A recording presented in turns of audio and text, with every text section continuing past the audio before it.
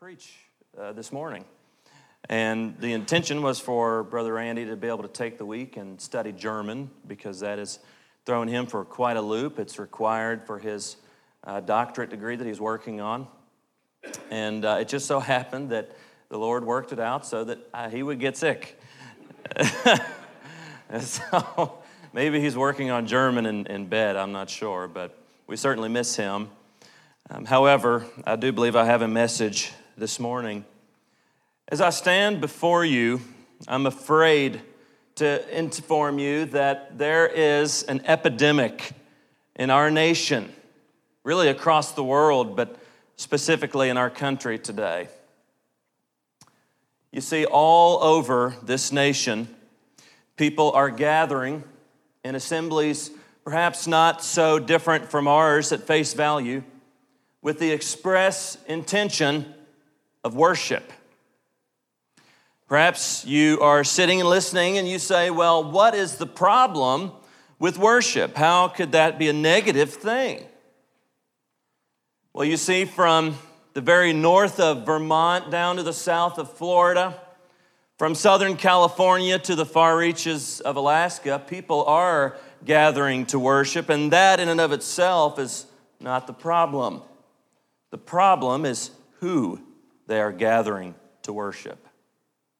For you see, all over this nation today, we have people who are gathering in churches that might not look different from ours, singing songs that might not be so different from the songs we have sung. Yet they are not there to worship the King of Kings and the Lord of Lords. They are in fact gathering with the express intention of worshiping themselves. For you see, when we gather with the intention of coming to what is no more than a social club, what is no more than us trying to appease our own guilty conscience, we are not truly gathering to worship in spirit and in truth as our Lord commanded. Then it is nothing more than worship of self. So as we turn to the book of Malachi, which I would invite you to turn with me to, Malachi chapter 1, we see a similar problem. Really, it's exactly the same issue. We see a group of people who are gathering to worship, but they are not gathering to worship God in His way. And if we gather not to worship the Lord in His way, then we gather not to worship Him at all. I would invite you to stand as we read Malachi chapter 1, starting at verse 6. A son honors his father, and a servant his master. If then I am a father, where is my honor? And if I am a master, where is my fear? Says the Lord of hosts, to you, O priests, who despise my name.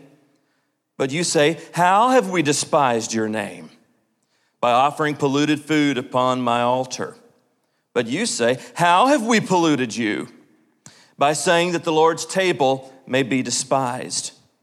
When you offer blind animals in sacrifice, is that not evil? And when you offer those that are lame or sick, is that not evil? Present that to your governor. Will he accept you or show you favor? Says the Lord of hosts. And now entreat the favor of God, that he may be gracious to us. With such a gift from your hand, will he show favor to any of you? Says the Lord of hosts. Oh, that there were one among you who would shut the doors, that you might not kindle fire on my altar in vain. I have no pleasure in you, says the Lord of hosts, and I will not accept an offering from your hand. For from the rising of the sun to its setting, my name will be great among the nations, and in every place incense will be offered to my name, and a pure offering, for my name will be great among the nations, says the Lord of hosts. But you profane it when you say that the Lord's table is polluted, and its fruit, that is, its food, may be despised. But you say, what a weariness this is, and you snort at it, says the Lord of hosts. You bring what has been taken by violence or is lame or sick, and this you bring as your offering. Shall I accept that from your hand, says the Lord? Cursed be the cheat who has a male in his flock and vows it and yet sacrifices to the Lord what is blemished. For I am a great king, says the Lord of hosts, and my name will be feared among the nations. The subject that I wish to preach about today is simply the call to authentic worship. You may be seated. Let us pray. Father, as we gather here on this Lord's Day, our intentions are to worship you. Help us, O Lord, that our intent would be truly from the heart to worship you in spirit and in truth. Father, as we turn to this difficult text of Scripture, what is a judgment on these evil priests, help us that we would understand the precepts which you have laid forth from your prophet Malachi. I pray that as I minister, my words would be not mine, but that they would be your words, O Father. Fill me with the Holy Spirit. Fill this congregation with the Holy Spirit that they might hear. We ask this in Christ's name, amen.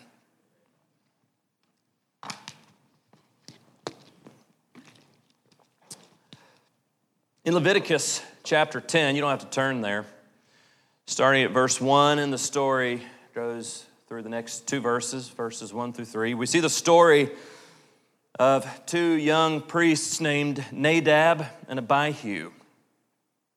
These priests were well trained. They were the seminary students of their day. They had the doctorate degree, if you will. You see, their uncle was Moses, the very one whom God instructed on how he expected to be worshiped, trained them. Yet we see that they sin against the Lord by offering unauthorized fire upon the Lord's altar. Illegal fire, if you would. Fire that is sinful to offer. Yet they do it anyway because it is out of selfish intent. And we see that the Lord consumes them with fire. Aaron, the grieving father, his two sons have been swept away by the wrath of God. He keeps silent, for he knows that what they've done is wrong. We see in this story a very clear intent in it being included in the words of Holy Scripture. And that intention, what we are to understand from this text is that the Lord expects us to worship him in his way. We're in a day and age where we show up and we want to worship the way we want to worship. And we want to sing the songs we want to sing. And we want to have the color carpet that we want to have. And either we want to have pews or we want to have chairs. Or our pulpit should be made of wood or the pulpit should be made of glass. Or maybe no pulpit at all. And it's all about us. But we see in this text that we're about to dive into that the Lord takes no mercy on his people when they refuse to worship him in his way. Look with me at Malachi chapter 1, verse 6. The Lord starts off, he says, a son honors his father and a servant his master. It's interesting what the prophet does here. He takes two institutions of Jewish society that would have been very, very integral to Jewish culture, to their way of life. Naturally, a son honors his father. Exodus chapter 20, verse 12, it's where the Lord gives Moses the 10 commandments. That command is that a child should honor his parents. We read it in our scripture reading today from the book of Ephesians. It was the first command that was given with a promise. Do this and you will live a long life. So naturally, they knew it was imperative that a child should honor his father. And a servant, his master. Naturally, a servant should honor his master. If there is not discipline in that relationship, if you don't submit yourself to your master, then what is the point, right? Look what he says. If then I am a father, where is my honor? And if I am a master, where is my fear? You see, God is Israel's father. Look with me at Exodus chapter 4, verse 22.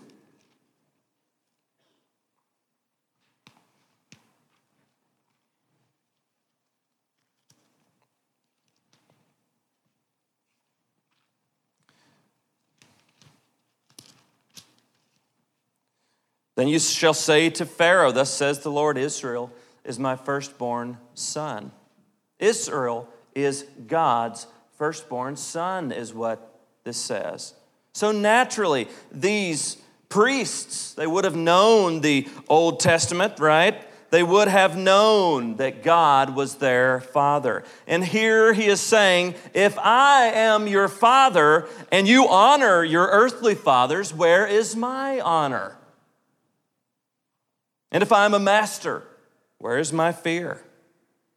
We see in Isaiah 41, verse 8, all the way to chapter 53, verse 11. Israel is called God's servant over 20 times. So naturally, Israel knew that they were the Lord's servant. So he says, if you are my servant, if I am your master, where is my fear? What the Lord is doing through his prophet, he is condemning his people, using their own social institutions to demonstrate to them, to illustrate to them the magnitude of what they are doing. How much greater is our Heavenly Father than our earthly fathers? I love my father. I love my father-in-law, who I'm very blessed to have with us this morning. But they pale in comparison to my Heavenly Father, who loves me to the extent that he gave all so that I could live, right? And Israel knew this about God. This is the God that delivered their forefathers out of the land of Egypt. If I am your father, where is my honor? If I am your master, where is my fear? Says the Lord of hosts to you, O priests, who despise my name. And then we see one of the most arrogant things I think I've ever seen in Holy Scripture. They talk back to God. I don't know about you, when I was younger, even now, I'm an adult, even now, my parents will inform me that it is wrong for me to talk back to them, which is fair. I'm sure someday I'll feel the same about my child.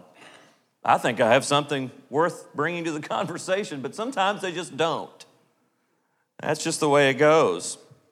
Well, these priests, speaking to God Almighty, talk back. They say, how have we despised your name? Maybe you could look at this and say, well, they're just wondering. You know, they're wanting to figure out what they're doing wrong so that they can serve God better. That's not what's going on. If you look in the context, the rest of Malachi, they do this. God condemns them for something they're doing. He informs them of their sin, and they turn back to God, not in repentance, but to accuse God of almost pointing the blame where it doesn't belong. They say, how have we despised your name? Verse 7, by offering polluted food upon my altar. Now, I don't know Hebrew, but I do have commentaries, and some of the commentators say that this little section, if you have the ESV, it's in parentheses, by offering polluted food upon my altar. The grammar is such that it means that they are continually doing this. That's important. You see, it's not that they just did it wrong one time, and then the Lord just drops the hammer on them. He would have been perfectly justified in doing that. Yet, he lets it go on for a time and a season. Perhaps a long time, we don't know. He shows mercy to them. Instead of destroying them in his wrath for their sin, he gives them time, and yet they do not repent. They offer this polluted food upon his altar. But you say, how have we polluted you? The arrogance. They do this again. There's a reason I'm not God. If I were God, the first time they talked back to me, that would have been it. God asked Job, do you send the lightning? I would have sent the lightning. It would have been through for them. Yet the Lord is gracious and he talks back to them. They talk back to him again. How have we polluted you? This is the way the whole book is set up. It's this accusation from God and an argument back. So they ask how it is that they have polluted the Lord, and he responds by saying that the Lord's table may be despised. Now, when we hear the Lord's table, our mind automatically goes to Holy Communion. It goes to the Lord's Supper, right? We refer to it often as the Lord's table. But communion had not yet been instituted. This is not what is meant here. You see, you have to think of it in the sense of a king that offers or that has a great feast after a victory. In fact, look with me at Ezekiel chapter 39.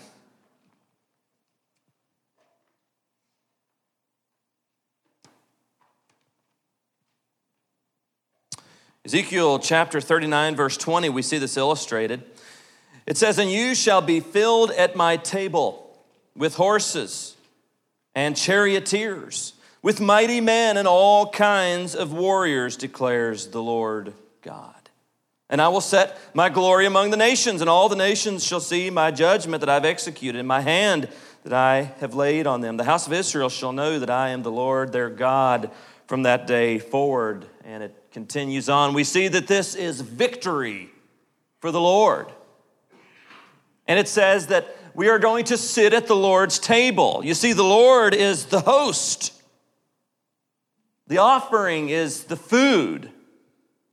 And these priests whom he is accusing are the servants. And what they are bringing to the Lord's table is polluted. The Lord says, "Come to my victory feast." Yet the food that is brought is rotten. It is not what the Lord has declared. Imagine, I invite you over for dinner and I say, "We're having steak."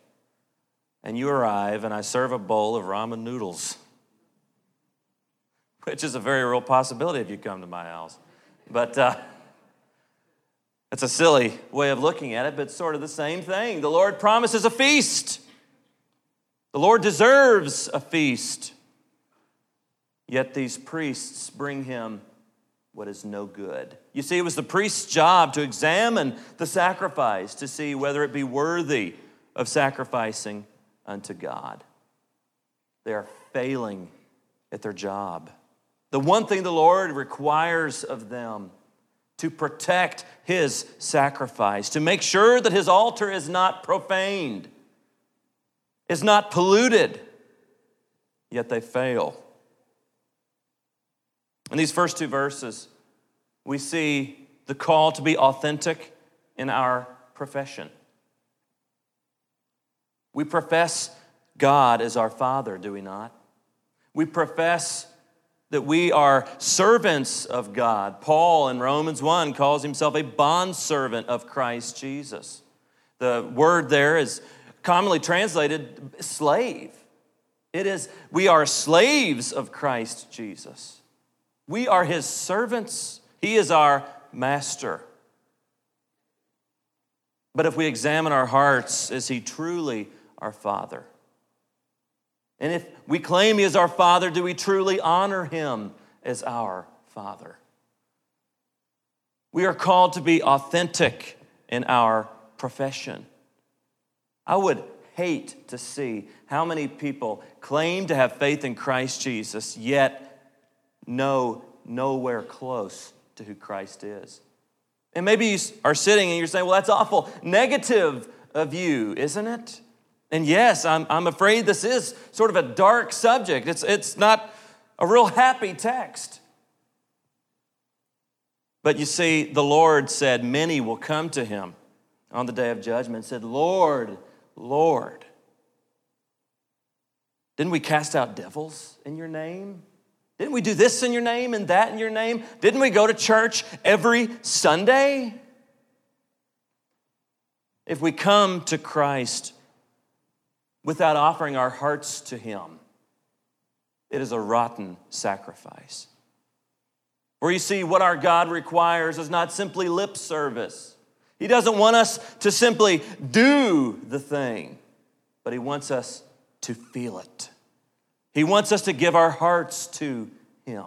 I'm talking about a real living faith where we love God with all of our heart and our soul, where we love our neighbor the way that we love ourselves. These are the two great commandments. If we do those two things, we fulfill God's will.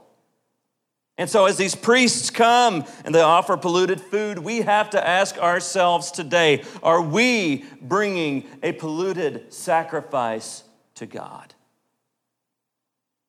It's a serious thing to ask ourselves. You wouldn't believe the conviction that I felt this week preparing for this sermon. I had to examine my own heart. What are my intentions, O Lord? What is my purpose in attending church? What is my purpose in picking up your Bible that you have given unto me and reading? What is my purpose when I come Wednesday night and teach the youth? When I arrive Sunday morning? That is what the Lord calls us all to examine. As we come to verse 8, we see that we are called to authenticity in our gift. Look with me. When you offer blind animals in sacrifice, is that not evil? And when you offer those that are lame or sick, is that not evil? Present that to your governor. Will he accept you or show you favor? Says the Lord of hosts. You see, it is contrary to the law of the sacrifices. You remember Leviticus is this whole manual on how we are to approach God at that time in the Old Testament, before the veil was torn and we could come to God. Leviticus, the entire purpose of the book is to explain and to show the holiness of God, that we cannot come to God lightheartedly. We cannot treat it as something that is pithy, something that isn't really important, but it has to be treated with the utmost importance. And in Leviticus, he gives specific instructions on how the people are to come to him. And in Leviticus chapter 22, as well as in Deuteronomy chapter 15, we see that we are not to bring these blind and maimed animals to God. The whole point is to bring the very best. And so look what he says. When you offer blind animals, isn't that evil? Of course they knew it was. And when you offer those that are lame or sick, is that not evil? Well, of course they knew it was. And then he says this, present that to your governor. Will he accept you or show you favor? In other words, bring that to your earthly authority. Bring this sacrifice to your earthly governor who I've placed over you and see if they accept it. There's all kinds of places you could go with that. And the application. Are you late to your job? Well, don't be late to church. Well, are you, all kinds of places you could go. And the point is not to just point the finger and say, well, you do wrong. If you don't do this exactly the right way all the time, well, you're just failing. That's not the purpose. That's not the purpose at all. But what we see is that what God wants from us is not to just do the thing. It's not to just show up, even if you're right on time every Sunday. How many people show up to church right on time, just like their jobs, week after week, but know not Christ? What's the purpose in showing up to a church building if you never know Christ? What is the purpose in coming to the neighborhood outreach? What is the purpose of coming to youth right on time and showing up to every single function that the church does and everything that you could possibly be at if you know not Christ? What is the purpose? Is it to make yourself look good? Or is it because you are offering to God an acceptable gift? You see, as we are called to be authentic in our gift, the Lord says this in verse 9. And now entreat the favor of God that he may be gracious to us. With such a gift from your hand, will he show favor to any of you? This is sort of a sarcastic tone to this. He says, entreat the favor of God after you have brought me these rotten sacrifices that are no good. Will I be gracious to you? Will I show you favor after you've done this? After you've brought these sacrifices that are contrary to my law? The exact way that I spelled out for you, as plain as it could be. Go read Leviticus and see how plain it is. Yet you can't follow that. You have to bring me sacrifices that are blind, that are lame and sick. You can't bring me a good gift. I'm your father, am I not? You should love me, should you not? Will I show favor to any of you? The purpose of this, the point of this, is that what we bring to God will cost us something. You see, the Lord doesn't want a sacrifice that is free to us. Sort of like regifting. Nothing wrong with regifting in and of itself. But imagine someone gives you a great gift and you bag it back up and give it to a friend, and that friend is just, I can't believe you spent all this money on me. That's so sweet of you. That's so kind. And then you don't tell them, oh yes, I bought that for you. It's a free gift. And so you just turn around and free gift it to someone else. That's not what God wants. Look with me at Luke chapter 21. I think this says it well from the very words of the Lord himself. Chapter 21, verse 1, Jesus looked up and saw the rich putting their gifts into the offering box.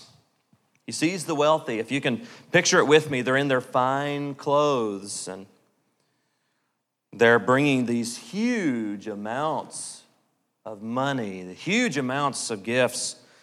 They put them into the offering. Verse 2, and he saw a poor widow put in 2 small copper coins. And he said, truly, I tell you, this poor widow has put in more than all of them. For they all contributed out of their abundance, but she, out of her poverty, put in all she had to live on. Do you see the principle? If you bring out of abundance when you have abundance, that's not the same sacrifice as someone who has nothing, yet brings something to Christ. So the question stands, do we have something we can bring to God? No. Our riches are as filthy rags before our holy God. Yet some of us think in our flesh that we have something to bring. We often think that, well, if I go to the church and I put in my offering and, well, I'm doing that church a great service. Well, if I could do that myself, right? Well, by showing up and leading the singing on Sunday, well, I'm just blessing that church with my whatever. What a horrible attitude. Yet that's the attitude that we see out of so many church people. We act like we are just giving God some great gift by our service. We're giving God some great gift by our offering.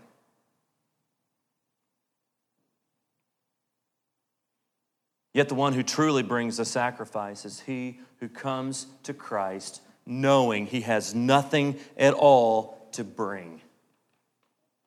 For you see, we are all dead in sin and trespasses.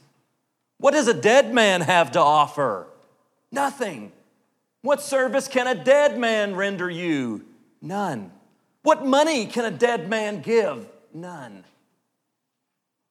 And that is who we are before Christ. We are dead. And it takes the power of the Holy Spirit to raise us up back to life. Everything we are comes from Christ. And so when we come to Christ and we bring back gifts to Him, the gifts that we should bring should cost us something out of love and sacrifice. What should it cost us? Our very lives.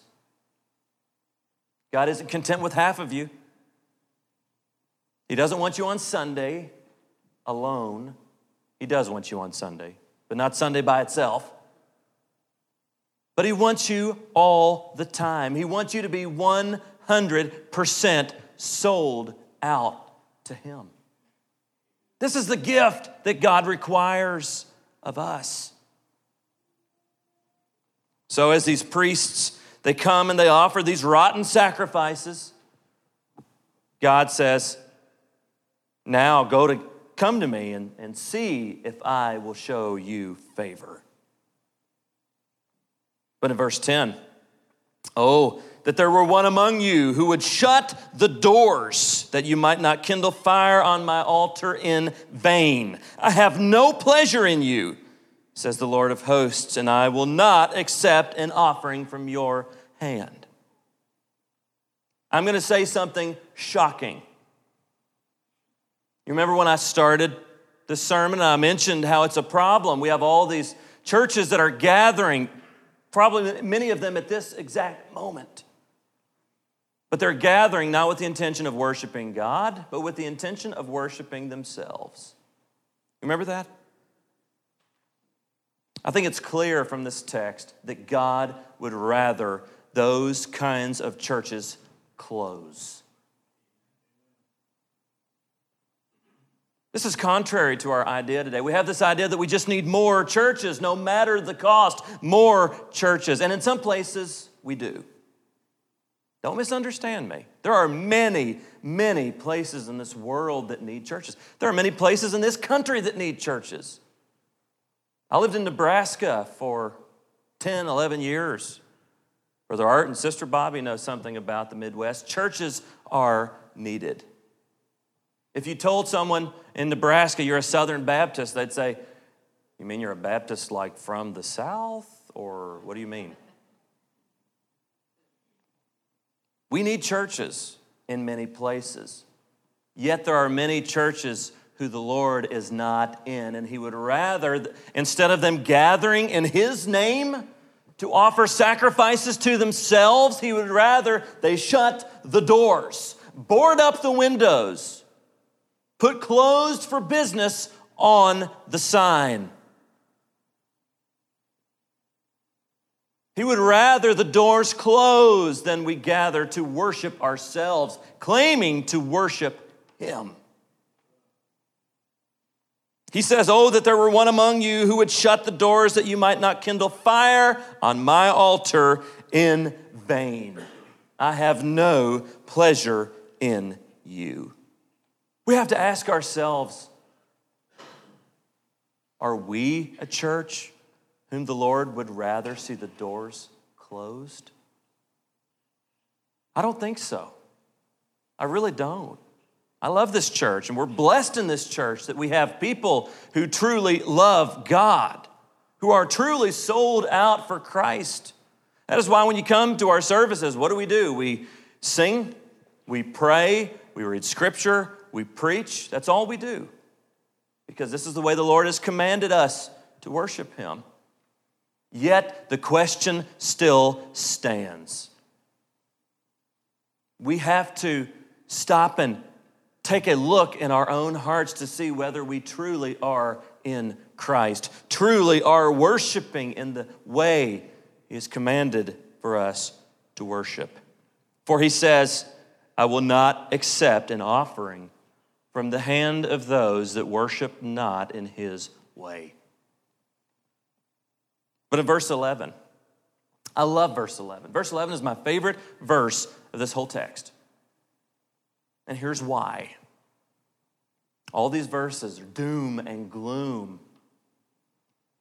But in verse 11, look what he says. For from the rising of the sun to its setting, all the time, my name will be great among the nations. And in every place, incense will be offered to my name, and a pure offering. For my name will be great among the nations, says the Lord of hosts. Look what he says. He says, from the rising of the sun to its setting, my name will be great among the nations. Keep in mind, we're in the Old Testament. God has one nation that he's dealing with in the Old Testament. And here's basically what it's saying. Since you people don't want to worship me in the way that I have commanded for you to worship me, then I am going to go to people who will, whether they are of the nation of Israel or not. We know it's prophesied all through the Old Testament that God is going to open salvation up to the nations. But do you know who the nations are? You. We are the nations. We are not of the, well, I assume I'm not, of the nation of Israel. I am not Jewish.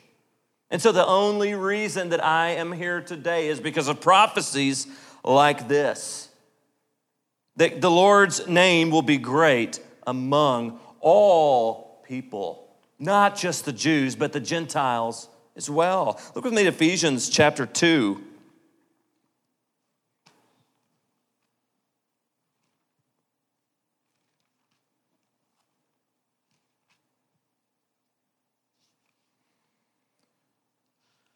Starting at verse 11. Therefore, remember that at one time, you Gentiles in the flesh, called the uncircumcision by what is called the circumcision, which is made in the flesh by hands, remember that you were at that time separated from Christ, alienated from the commonwealth of Israel, and strangers to the covenants of promise, having no hope and without God in the world. But now, in Christ Jesus, you who once were far off have been brought near by the blood of Christ. For he himself is our peace, who has made us both one, that is, both Jews and Gentiles, one, and has broken down in his flesh the dividing wall of hostility, by abolishing the law of commandments expressed in ordinances, that he might create in himself one new man in place of the two, so making peace, and might reconcile us both to God in one body through the cross, thereby killing the hostility. And he came and preached peace to you who were far off, and peace to those who were near. For through him we both have access in one Spirit to the Father. What a beautiful explanation of our salvation. We as Gentiles, we are the ones who were far off. You know what it meant to be far off? At that time, you would have to gather in Jerusalem, right? That's where you could really worship God, in Jerusalem. And so those who were far from Jerusalem, those were the ones who were far off. And who was further from Jerusalem than us Gentiles? We who knew nothing of the commands of God, we who knew nothing about the covenants, nothing about the ordinances of God, we have been brought near. How? By the blood of Christ Jesus. So verse 11 in our text here in Malachi prophesies my salvation. This is good news for us, right? But in verse 12, he goes right back to the bad news. But you profane it when you say that the Lord's table is polluted, and its fruit, that is, its food, may be despised. Good news. I'm going to spread the gospel to all the Gentiles. All the nations are going to be saved. And here is why. Because you profane it when you say that the Lord's table is polluted, and its fruit, that is, its food, may be despised. The New International Version here says it is contemptible. Its food may be contemptible. To profane something, that is to take something that is holy and to treat it as something common or ordinary. So when he says, you take my name and you profane it, that is to take what is holy, my holy name, and you treat it as common. You treat it as ordinary. It's nothing important to you. And you do that when you say that the Lord's table is polluted. Remember, we talked about the Lord's table in verse 7. And so while it is not talking about communion in this setting, I think the application is still fitting. When we come to the Lord's table, when we come to take the Lord's Supper, do we treat it as something that is holy? Do we treat it as something that is precious? Something that is a way that we commune both with one another and with Christ? Or do we treat it as something that is ordinary? Something that is common? When we do that, its fruit, that is its food, may be despised, may be contemptible. Think about when we take communion, what it signifies. It signifies the body and the blood of Christ.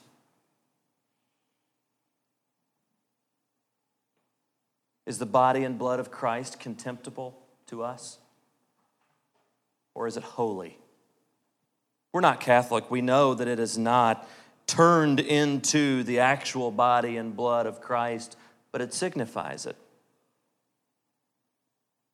When we take the Lord's Supper, we are remembering what Christ did for us as we take his body and drink his blood. Let it not be despised.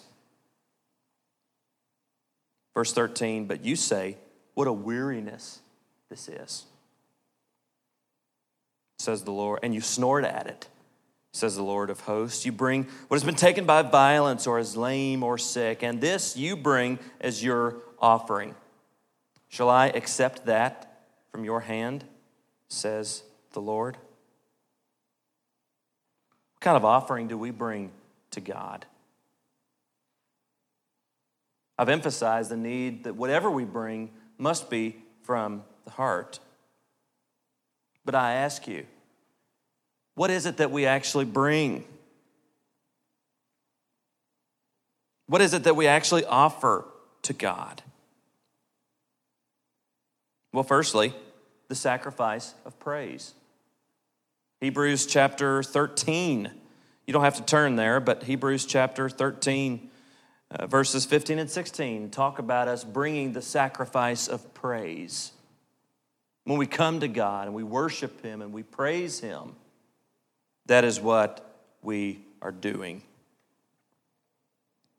I forgot to mention this, but in verse 11, when it says, in every place incense will be offered to my name, in Revelation chapter 5, we see that incense is related to the prayers of the saints. So when we bring sacrifice and incense, we bring praise and we bring prayers. That is what we're called to do. Worship God in his way. So when we come to verse 13, it says, what a weariness this is. There's another story that is similar to this. Look with me at 1 Samuel chapter 2.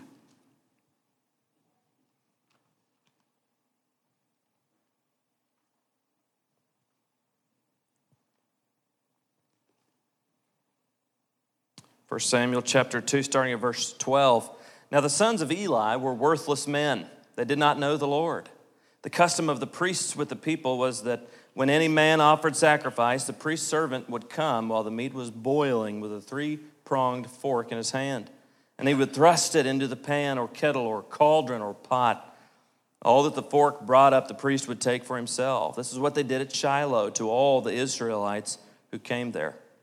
Moreover, before the fat was burned, the priest's servant would come and say to the man who was sacrificing, give meat for the priest to roast, for he will not accept boiled meat from you, but only raw.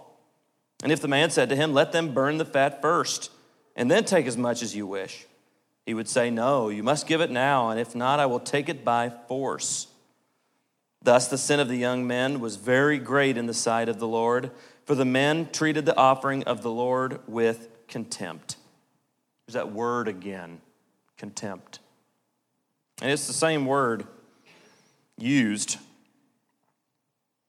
You see, they take what belongs to God before the fat belonged to God.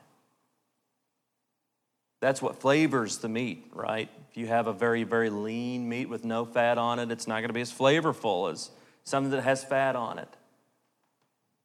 And the fat belonged to God. But yet these horrible, sinful men would come along, and their servants would go and they would force the one sacrifice and bringing the sacrifice to give them raw meat with the fat and all so that they could roast it. So it would be much more flavorful than just boiled meat.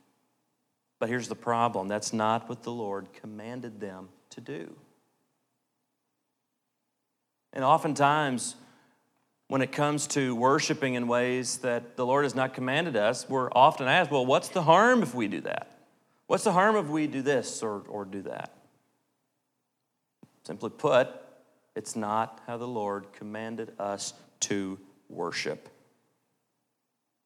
In the Reformation era, theologians championed what they call the regulative principle of worship. The regulative principle of worship basically says what I've said multiple times in this sermon, that we worship God how God demands for us to worship Him. And a couple of scriptures you can write down. Isaiah chapter 29, verse 13 and 14 talk about this. Matthew chapter 15, verses 1 through 9. Colossians chapter 2, verses 22 and 23. Those are all verses you can go and look at to see where they get this doctrine from, this principle. But the point of it is simple. We serve an orderly God. And just like in the book of Leviticus, when He gave us a very orderly way that we are to approach Him, even in the New Testament, when the veil is torn, He still has a particular way that He demands His church to be run, a very particular way that He demands we worship Him. And it boils down to these things. We pray, we sing hymns, psalms, and spiritual songs. And for the record, so that we can be more in line with these verses, we are working on incorporating psalms into our worship.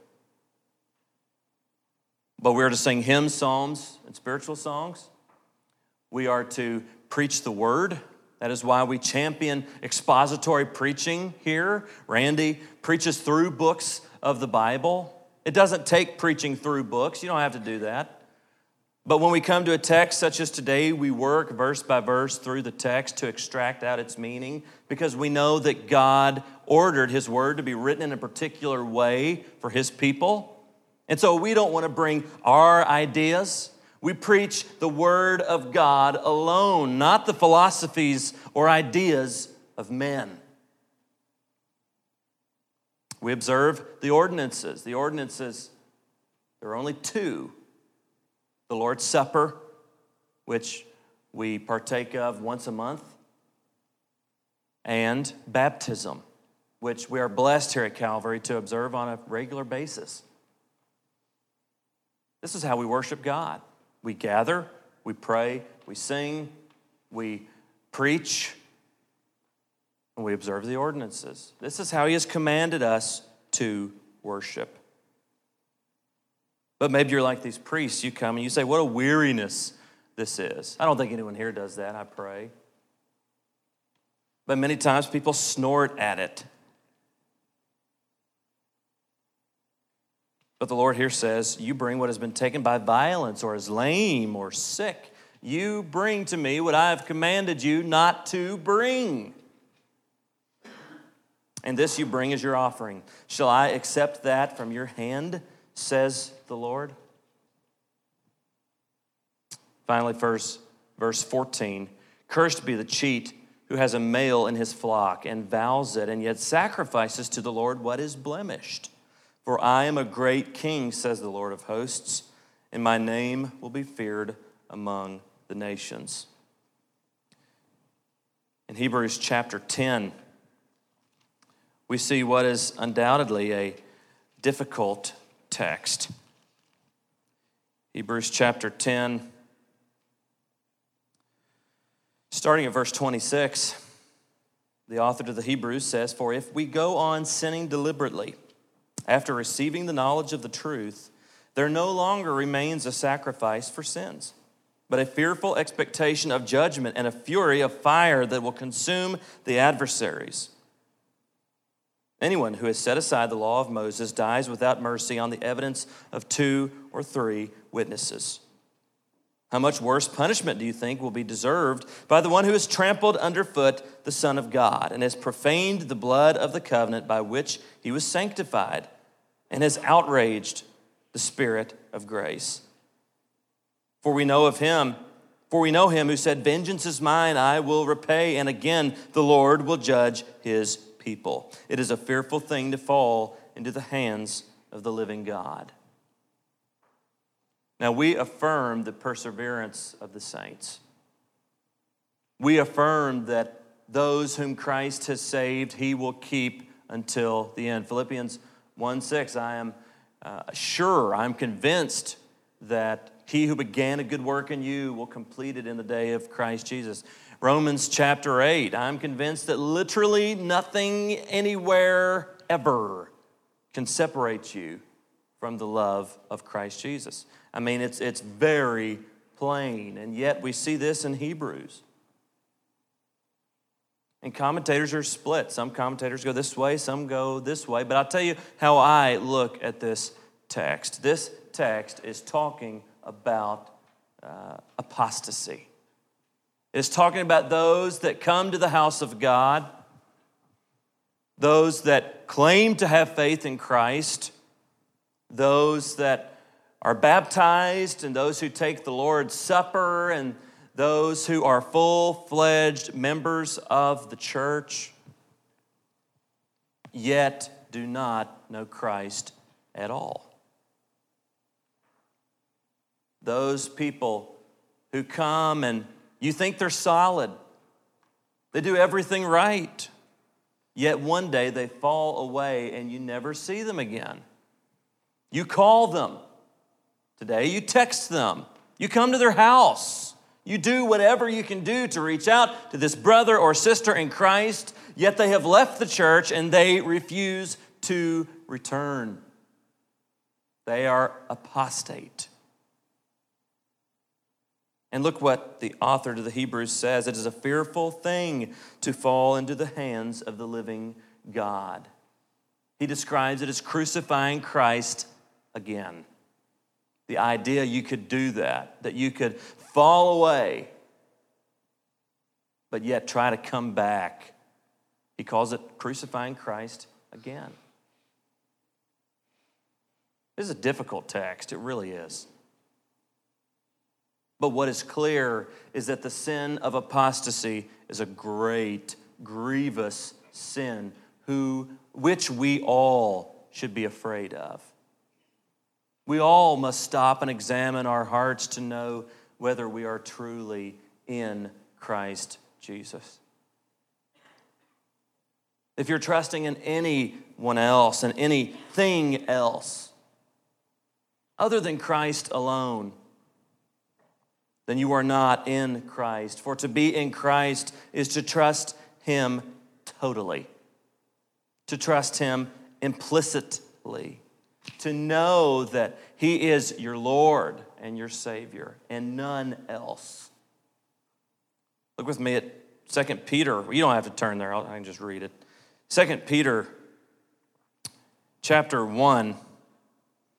He goes through and I'll just read it. He says, "His divine power has granted to us all things that pertain to life and godliness through the knowledge of him who called us to his own glory and excellence, by which he has granted to us his precious and very great promises, so that through them you may become partakers of the divine nature, having escaped from the corruption that is in the world because of sinful desire. For this very reason, make every effort to supplement your faith with virtue, and virtue with knowledge, and knowledge with self-control, and self-control with steadfastness, and steadfastness with godliness, and godliness with brotherly affection, and brotherly affection with love. For if these qualities are yours and are increasing, they keep you from being ineffective or unfruitful in the knowledge of our Lord Jesus Christ.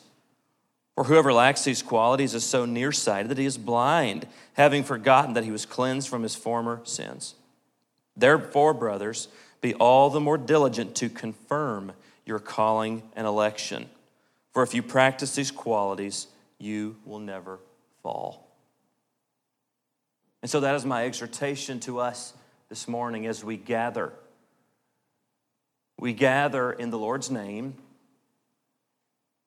with the intention of worshiping the Lord, the God of the Bible, the God of Abraham, Isaac, and Jacob, the Lord Jesus Christ, who is King of kings and Lord of lords, to the glory of God the Father.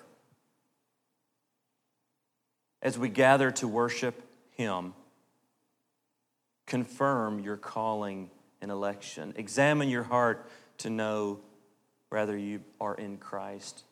And if there is someone here this morning who knows that they have never believed in Christ as their Savior, then I want to tell you, today is the day of salvation.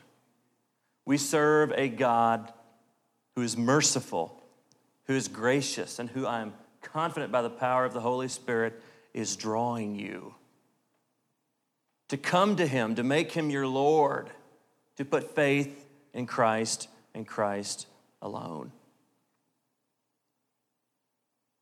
If you're here today and you realize that you're a member of the church, yet you are gathering to worship for the wrong reasons, then I call you to repentance. For we all need to repent for sometimes doing things in a wrong way, in a wrong spirit.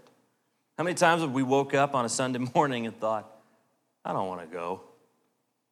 Even if you go, it's still sinful. The idea that I don't want to go worship the God of the universe. And I'm pointing the finger right at me. You all know we work night shift. Occasionally we work Saturday nights, and I'm going to tell you, none of me wants to come here after working for 8 or 10 hours on Saturday night, yet I do. And so I had to examine my own heart. Why do I do that? Is it because people are counting on me? Is it because I signed on for the responsibility of leading worship, and so I need to go do that? Is it so that people don't judge me? Is it so that Randy doesn't call me and say, well, why did you miss church? He's never done that, for the record, but once he listens to the recording, he might start. Why do I show up? That's the question we all have to ask ourselves. And for those of us who are truly in Christ, we need to work on our hearts. We need to pray to God that we would gather to worship Him in spirit and in truth. In John chapter 4, He prophesied that the hour is coming when the worshipers will gather to worship God in spirit and in truth. Is that what we're doing this morning? Let us pray. Father, we glorify your name humbly, knowing that we are certainly guilty of many of these sins, maybe all of these sins. We have all made mistakes. We have all shown up to worship for the wrong reasons. We have all sang songs without paying attention to the words, listened to the preaching without actually hearing. We've all heard the prayers and even prayed prayers that we maybe didn't believe in our hearts, or we didn't really put any stock in. We've all made these mistakes. So it is with humility that we gather in repentance. And we pray, oh God, that you would help us, that we would truly be your people who worship you in your way that is in spirit and in truth with all of who we are. Help us that we might bring the sacrifice of praise to you, O God, in a way that is pleasing to you. And if there is anything that we are doing that is not pleasing, if there is anything that is causing us to profane your table, to profane the proverbial altar, to treat your name, which is holy, as though it were common, then we ask you to help grant us repentance and help us that we would turn from that sin to do your perfect will. We ask this in Christ's name. Amen. If you're here today and you want to profess faith in Christ, or if you want to, anything you'd like to do, then these altars are open. I would invite you to stand as we sing the doxology, all people that on earth do dwell. Let us sing.